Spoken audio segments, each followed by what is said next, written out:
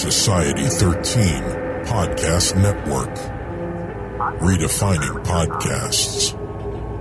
Society-13.com. I like to listen.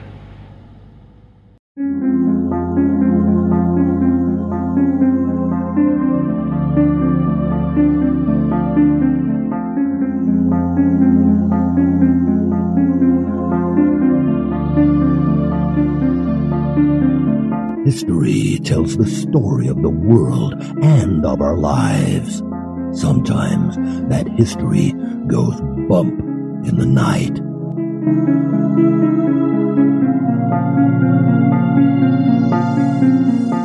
Broadcasting from the center of oddity and the supernatural in Central Florida, it's the History Goes Bump podcast.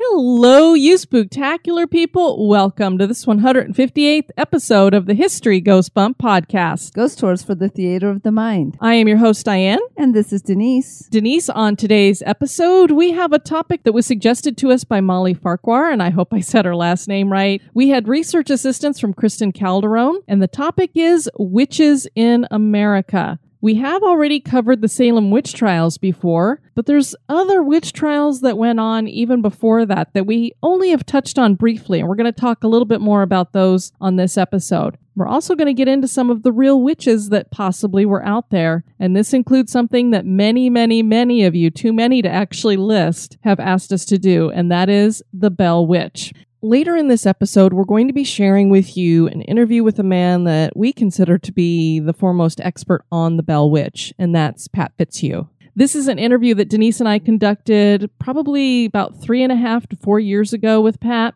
But what we did is we pulled it out of our archive, we remastered it and re-recorded ourselves so that it sounds a lot better than it did when we originally broadcast it. And we think you're really going to enjoy listening to what he has to say about that. But before we get into that, we'd love to have you check out our website, historygoesbump.com. And Denise, if people want to send us some feedback, where can they do that? They can do that at historygoesbump@gmail.com. Eric Rivenis over at the Most Notorious Podcast, which is one of my favorite podcasts out there, invited me to join him to do a little Halloween-themed podcast. And the topic that I decided upon was to go after a top 10 list of the most notorious ghosts, either most notorious characters or a most notorious crime. And it turned out really well. I think you guys will really enjoy it. I will put a link in the show notes to that. We've also put it up on our Twitter and Facebook page. But just had a really great time hanging out with Eric. True crime and hauntings seem to go hand in hand, so it was a really nice mix there. We want to welcome to the Spooktacular crew, Luis. Hey, Luis. Barbara. Hi, Barbara. Debbie. Hello, Debbie. Naomi. Hi, Naomi. And Chelsea. Hey, Chelsea. Denise, are you ready to get into talking about witches in America? Yes, I am. All right.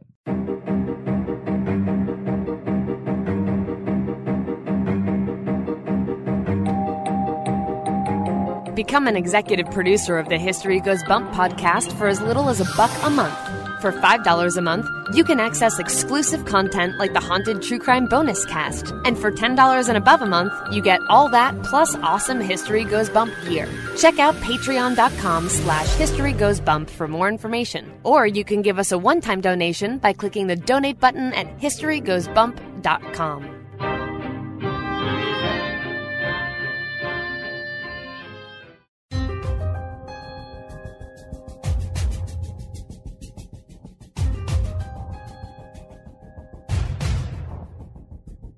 History is full of oddities, curiosities, mysteries, and the truly bizarre. Welcome to This Moment in Oddity.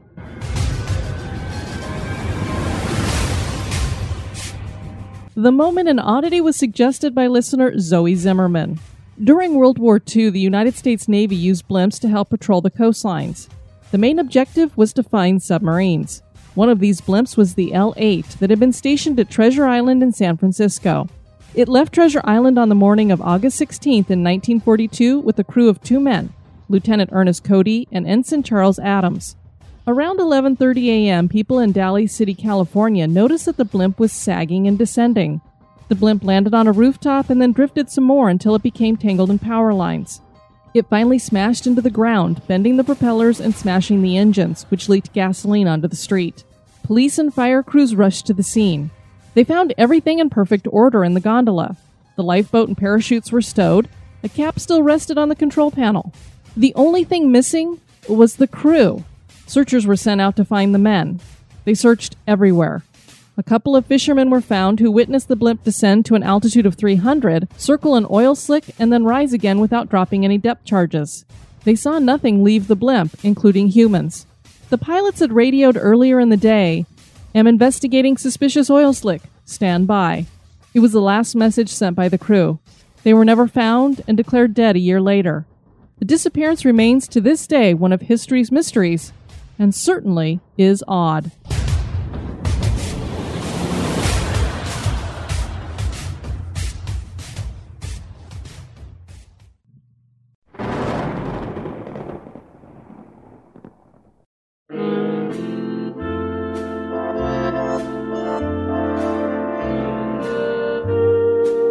This day in history.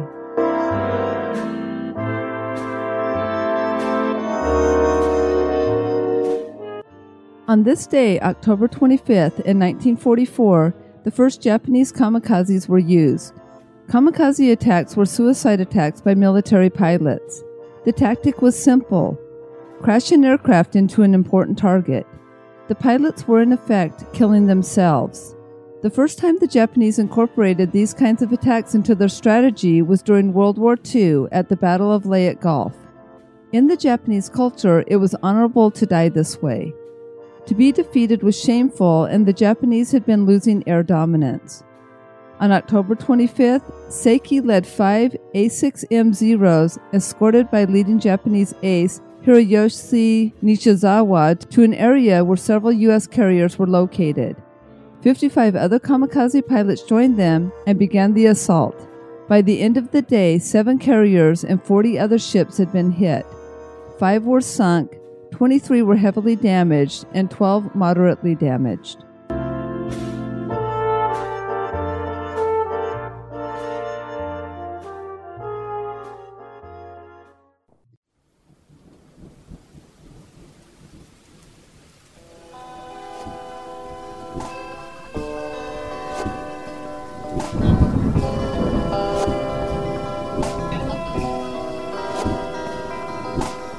This is Chris. And this is Joe. From Curioso Podcast. It's the week of Halloween. So get in the spirit. With History Goes Bump.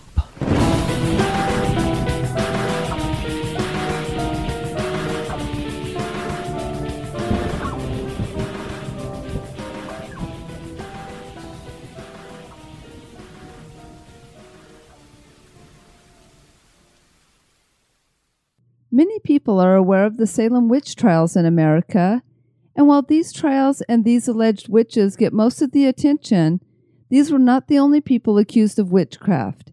It is generally understood that these people were not really practicing witchcraft, but that does not mean that there were not really witches in America. Witchcraft has long been practiced in America, and Wicca is an accepted religious practice in our modern era. On this episode, we're going to explore other witch hunts and discuss some possible real witches, including the Bell Witch of Tennessee. Join us as we explore witches in America. Blue laws were enacted in the colonies of New England in the 1600s, making witchcraft illegal. These laws stated, quote, "If any man or woman be a witch, that is, hath or consulteth with a familiar spirit, they shall be put to death," end quote. Before Salem, Massachusetts conducted its infamous witch hunt, Hartford, Connecticut had its own witch hunt in 1662. The first woman to be accused of witchcraft in that hunt was Goodwife Ayres. But even before this, in 1647, Alice Young of Windsor, Connecticut was sent to the gallows for allegedly following the customs of witchcraft. She was hanged in Hartford. We don't know specifics of the trial and accusations against Alice, but she was due to inherit a bunch of land from her dead husband, and an epidemic had seized the area, making many people ill. She more than likely was not a witch. In 1650, a servant named Mary Johnson was hanged for witchcraft. She had been accused of stealing, and by the time officials were done torturing her, she had confessed to adultery, murdering a child, and familiarity with the devil. The last charge stuck. John and Joan Carsington were found guilty of familiarity with the devil and executed in 1651. Goodwife Bassett and Goodwife Knapp of Fairfield, Connecticut were hanged 1651 and 1653, respectively, and Lydia Gilbert of Windsor was hanged in 1654. So as you can see, there was a lot of hanging and witchcraft accusations going on long before we had the witch trials in Salem.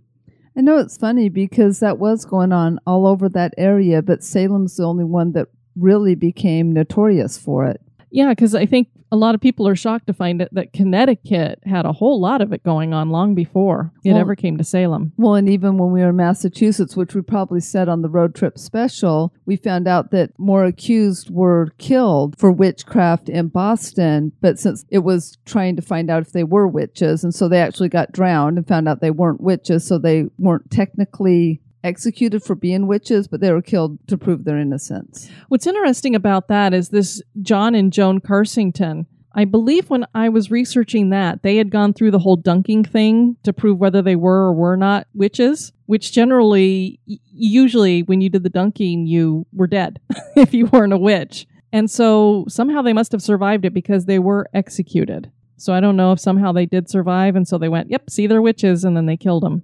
Danged if you do, danged if you don't. In 1662, Elizabeth Kelly was an 8-year-old girl who'd been out with her neighbor. The day after she returned home, Elizabeth took ill, and nobody could figure out what had happened to her.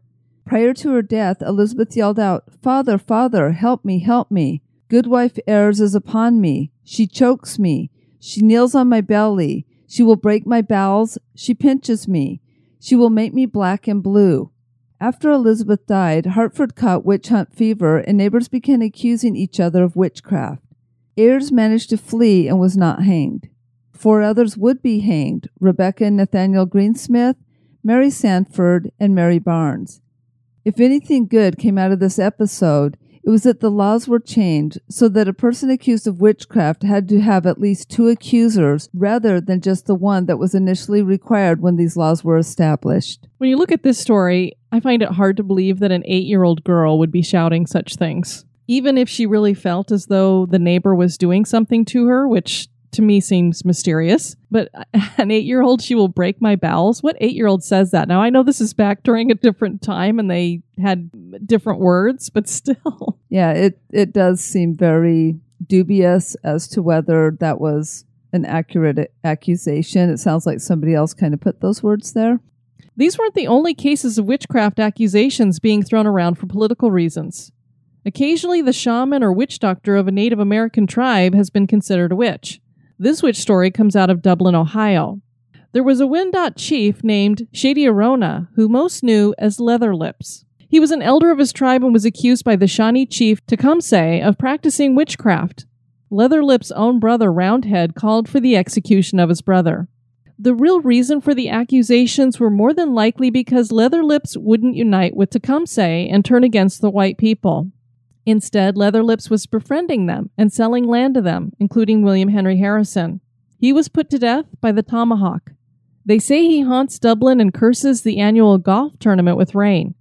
It is believed that the golf course was built over his death and burial site. There was another Native American population caught up in a witch hunt.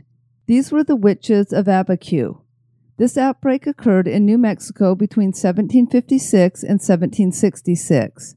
The Genizaro land grant of Abiquiu was the crown jewel of Governor Valise Ketchupin's plan to achieve peace between the natives and the early New Mexican colonists. Part of this peace plan was not forcing the Genizaro to convert to Christianity. They retained their religious ceremonies.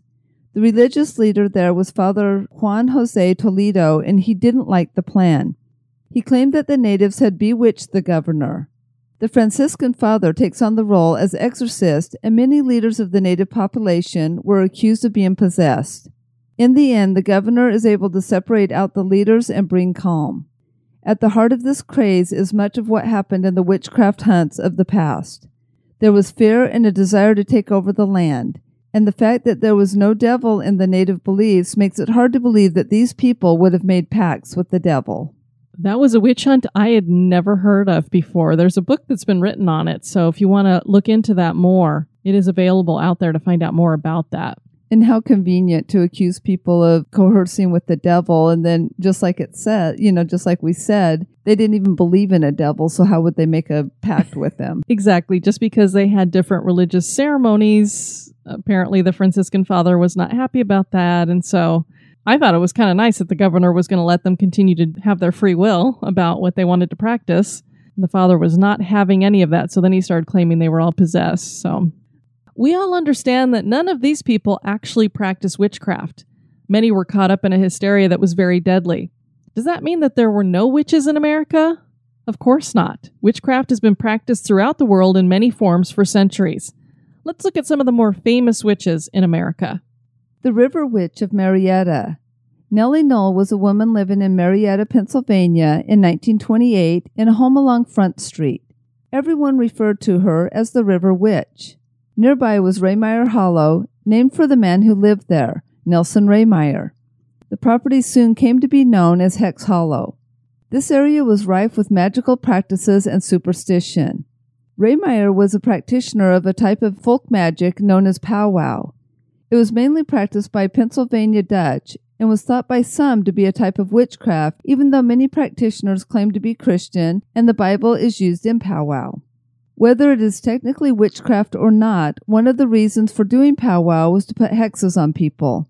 The River Witch managed to convince Raymeyer's neighbor, John Blymeyer, that a hex had been placed on him by Raymeyer. She told Blymeyer that the only way to break the hex was to get a lock of the powwow man's hair and steal his hex book. He then had to burn the spell book and bury the ashes with the hair. Blymeyer got the help of 2 teenagers who he convinced were hexed as well. Things went horribly wrong, and the teenagers ended up murdering Raymeyer.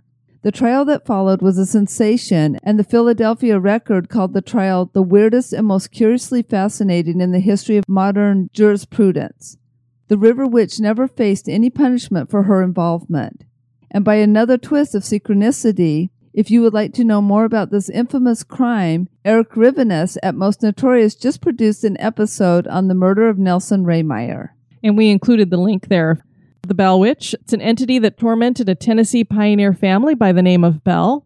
This haunting took place between 1817 and 1821, but many believe that the hauntings related to this witch continue to the present day. The Bell family was headed by John. It was his daughter Betsy who was first attacked by the entity that would come to be known as the Bell Witch. She was tormented by being physically attacked, and then the house started experiencing things that could be equated to hauntings.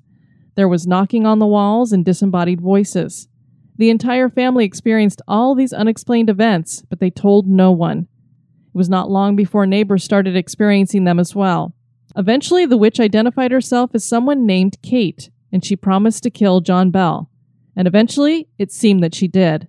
To help explain more about this story and to share the hauntings that have resulted and continue, we are joined by one of the foremost experts on the Bell Witch, Pat Fitzhugh.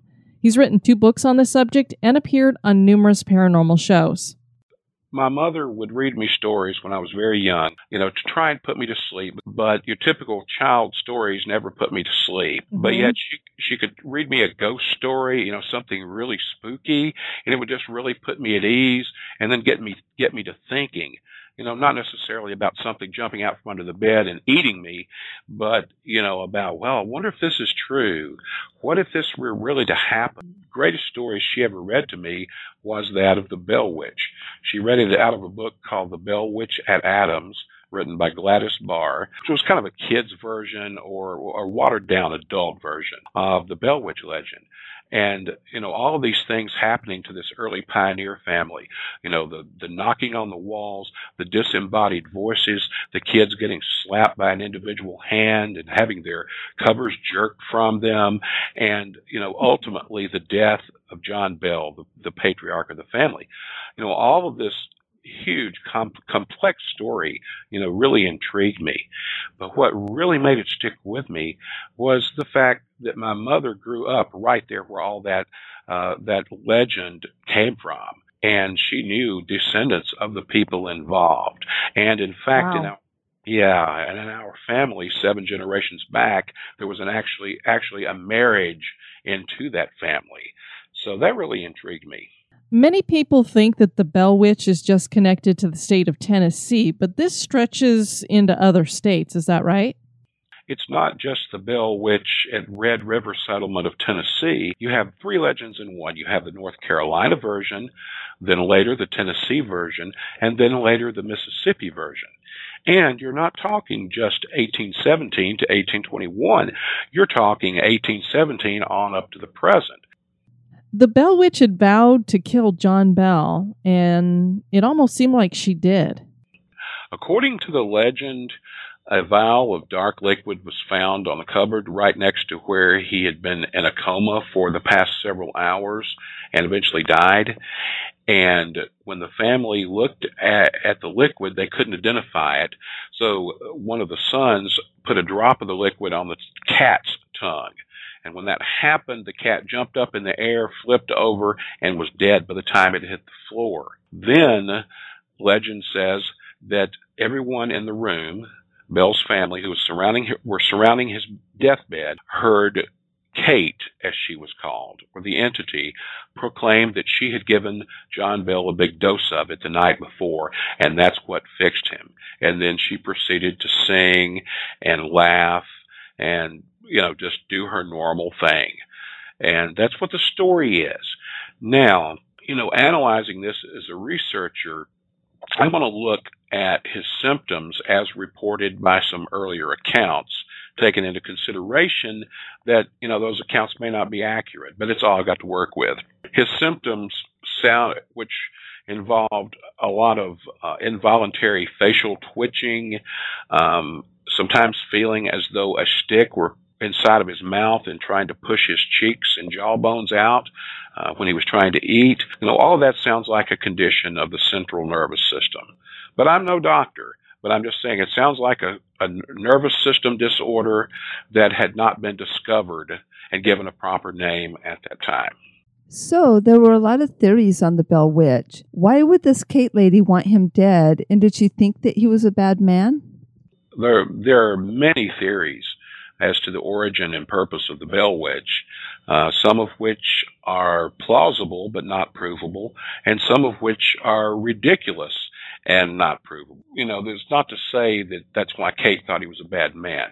There were some other issues, real issues that came up that are actually documented on the public record.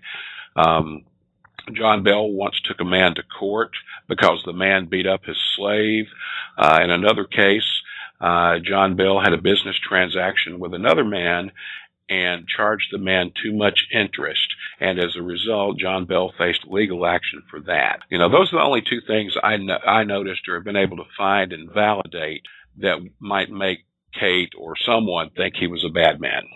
Some people think the Bell Witch is a demon, don't they? Demonics have been brought up plenty, especially with regards to the entity's knowledge of religion and ability to argue with preachers. Every time they would throw a scripture at Kate, Kate would come back and throw another scripture back at them that related back to the first scripture. An incredible knowledge of theological knowledge, I would say. Then, in one case within the legend, this entity formed into several different entities, and there was a family hierarchy. And that's another thing some people have tied in with the demon side of things. President Andrew Jackson reputedly had a run-in with the Bell Witch. Is that correct, or is that just legend?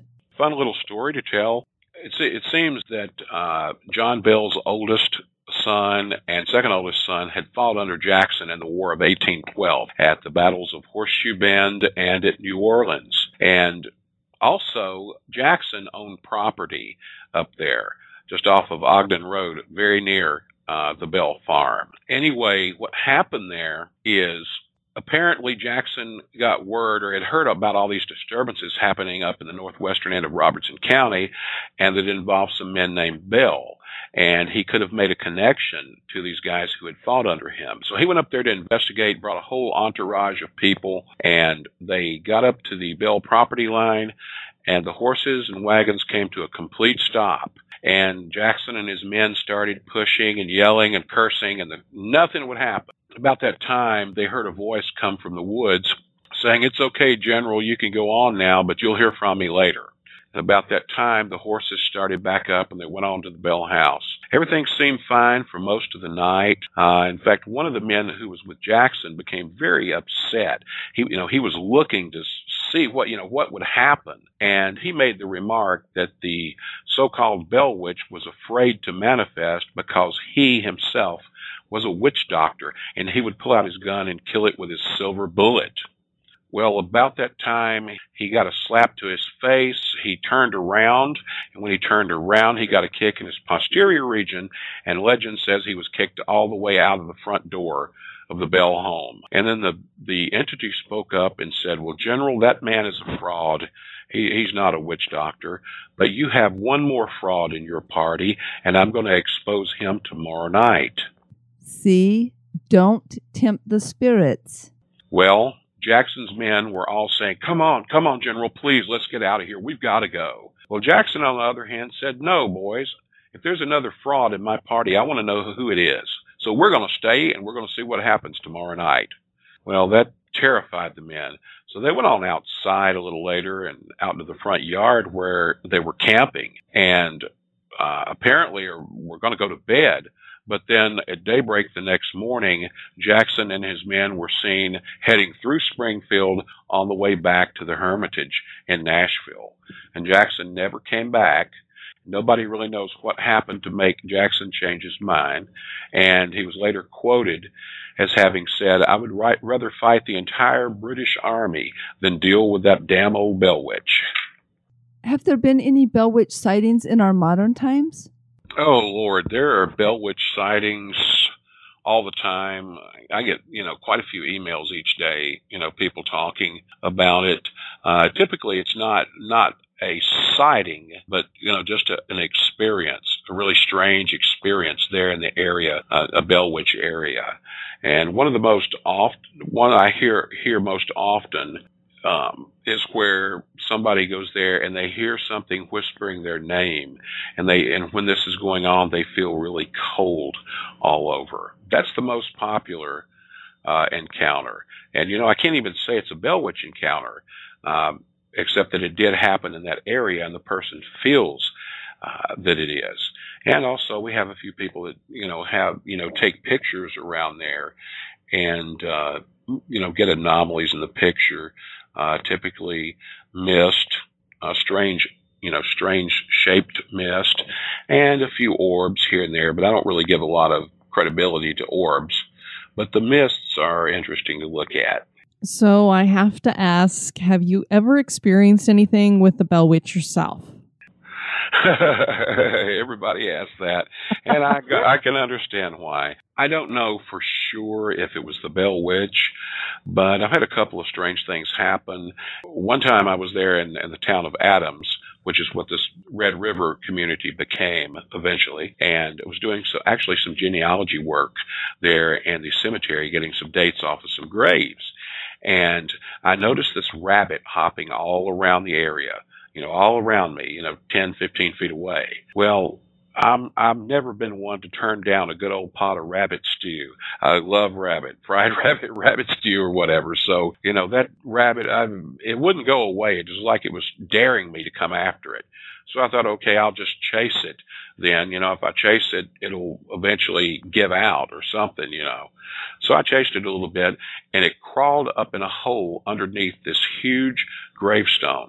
The gravestone was taller than I am, and longer than I am as well.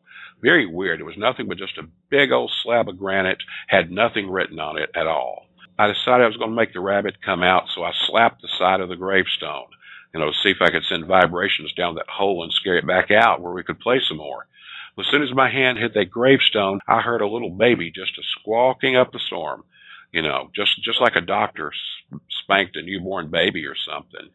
And that scared me to death. And I looked around, and there are houses around there, but I couldn't tell where any of the windows had been left open, and there had been nobody walking, down the street with a baby stroller or anything. But yet when I did that, I heard this crying for about 5 seconds. So I didn't really think anything about it, and I went ahead and did my research and date gathering. And then later on, as I was leaving, I got really curious. Why do we have a big old slab of granite that probably weighs 50,000 pounds out here in the middle of a cemetery with no writing on it? So I reached up, I pulled myself up all the way to where I could look over the top of it just to see what was on top of it. And the inscription was on the top, pointed up towards the sky. And guess what? The person buried there under this huge stone was an infant baby. Whoa. Yeah. Weird, weird, weird. And another one, I was up there several years ago. I was working on a documentary, and I was shooting a little film up there in the area. And after pretty much wearing myself out and getting ready to go home, I noticed a group of about 3 or 4 rabbits playing together in this field up there near where all this took place. So I thought, oh, what the heck? I've got a little more time on the recorder. I'll shoot these. So I sat there and just shot a little bit of a video, maybe 30 seconds of the rabbits playing. Okay. I got in the car. I looked, played it back. It looked fine. I played back some of the rest of the video, made sure everything was okay. Well, then after I got home, and a couple of days later, I started going through the video and, doing some editing, that sort of thing. And I noticed that the place at the point where I had taped the rabbits, it showed nothing but the field, and the rabbits were no longer there. Played it back on my camera in the car, and they were there playing in the field. But yet when I get home and put that tape in the TV, what do you know? There's nothing but grass, no rabbits. And I thought that was weird as well. Now, the original homestead is no longer there. Yeah, that's correct. It is torn down. There's a replica of the original Bell home, which is over near the Bell Witch Cave. There's actually one structure still there. It was used as a slave quarters and then later as a tenant farmer's residence years after the Bells had moved on. And it has been moved to the City of Adams school building there. It's a small log cabin believed to have been built by John Bell and his sons. Not having the home there hasn't affected the Bell Witch's ability to hunt there then. Yeah, that little cabin is something else. The story is nobody's ever been able to spend the night in there without running out and not even telling people what happened. But actually, I broke that. I spent the night in there one night back, I think it was about 2001. There was me and a couple other people, including Bob Welch, former guitar player for Fleetwood Mac. Oh, wow. Who sadly passed away earlier this year. But it was Bob, myself, his wife, and a couple other people. And we all spent the night in there and, didn't really experience anything at that time other than all of a sudden a bunch of pigeons shooting up the chimney. And nobody knew that chimney was full of pigeons except for me.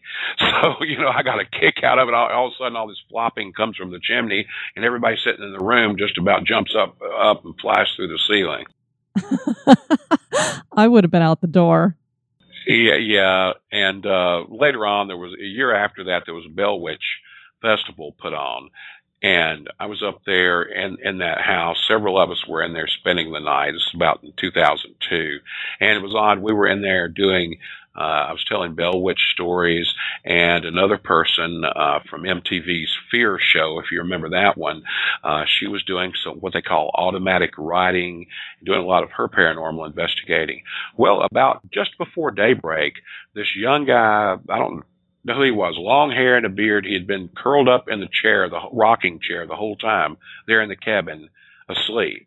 All of a sudden, right about daybreak, he jumps out of the chair, runs over to the back door of the cabin, leans over and throws up all over the place, all over me, all over the people I was sitting with back there, and then turns back around. Yeah, runs out the front door, jumps in the car, and hightails it out of there. To this day, I don't think anybody knows what happened to the dude. But yeah, that was weird. I don't know if something overtook him or possessed him or exactly what happened. Maybe it was his dinner? There was no dinner. Okay, so maybe he was possessed. Pat, thanks so much for joining us. How can people find you and tell them about your books? Yeah, I'll be glad to. The books, the ones I have right now, The Bell Witch, the full account, that can be bought. Right now it's not in Kindle edition, but it can be bought. Most bookstores carry it. If one doesn't, they can always order it. Also have Ghostly Cries from Dixie, which is a compilation of ghost stories from the American South. And that is available on the Kindle store at Amazon. Or if you're old-fashioned like Diane and myself, and you like paperbacks, you can also get a paperback at most bookstores. If one doesn't have it, they can order it. And I have some other books coming up, a sequel to Ghostly Cries from Dixie, and a couple of others that are non-paranormal, but deal basically with Southern culture. The website I have is www.bellwitch.org, BELLWITCH.org. You can find the information there and also a Facebook link. Well, thanks so much for joining us, Pat. It's been a fascinating discussion. You take care now. Okay, thank you very much. I really enjoyed it, and you all take care too. The religion of Wicca was formally founded in the 1950s in Great Britain. Members worship the goddess and nature. They promise to do no harm when practicing their magical rites. There are hundreds of thousands of Wiccans in the United States. And don't call male Wiccan practitioners warlocks. This is highly offensive because the term warlock is meant to refer to a person who has been locked out of a coven. This is usually done to an individual who has betrayed the coven or used magic for ill gain. So there really are such things as witches, but they are not the witches of lore that have green skin, wear black pointed hats, and fly around on brooms. And I believe we probably have a lot of Wicca practitioners in our audience. I would think so. So those are just a couple. It's really hard to find specific witches in the history of America. I think it was because a lot of it is hidden, because it was definitely not accepted. When it comes to witchcraft, there's a lot of things you could throw in there. A lot of the time, voodoo practitioners are considered to be witches or witch doctors. Just naturopathic physicians, that's what we called them. But back in the day, they could have easily been accused of being witches because of using herbal remedies instead of and there's traditional. this powwow, which was a magical practice. So anything that would fall under the lines of magical could be considered a type of witchcraft. So there was a lot of different things going on along those lines. And again, we're talking about shaman for the Native American population. And as we know in America today, I mean, I had 2 students who did their vision quest, so that would have been like completely forbidden, and that was just part of their belief systems of their particular tribes. And so it's funny how easily we were to condemn people for different beliefs. Denise, we are continuing to crank out these episodes, warming us all up to Halloween. Our next episode is entitled The Devil's Tramping Grounds. Now, there is a place in North Carolina that's called the Devil's Tramping Ground. We were told about that by Stephen Pappas. And it is the inspiration for the name of that episode. Obviously, we're going to be talking about several locations that all have devil in the name. And they also seem to be tied to weird, supernatural, or unexplained things going on, whether it's curses, hauntings. So we think you're really going to enjoy that. We do have a review to share from iTunes. This is from AW286, 5 stars, Historical Spooky Bliss. I found this show a few months back while looking for something to satisfy my historical and paranormal needs. I couldn't really find anything that hit the spot until I stumbled upon this lovely podcast. Being a lover of both subjects mentioned, this perfectly combines them into one wonderful concoction. The hosts are terrific, the topics are interesting, and the moments in oddity this day in history segments are great additions as well. My only complaint would be that every episode has me longing for more. Keep up the great work, HGB crew. Well, thank you so much for that. We try to bring you as much as we possibly can. Just love October and pumping this stuff out. We want to thank you guys for listening to this episode. I have been your host, Diane. And this has been Denise. You take care now. Bye-bye. This episode has been brought to you by our executive producers. Thanks. Fan of the show? Subscribe to the show on iTunes, Stitcher, or your favorite podcast catcher. We would greatly appreciate your review at iTunes as well to help the show grow. Thank you.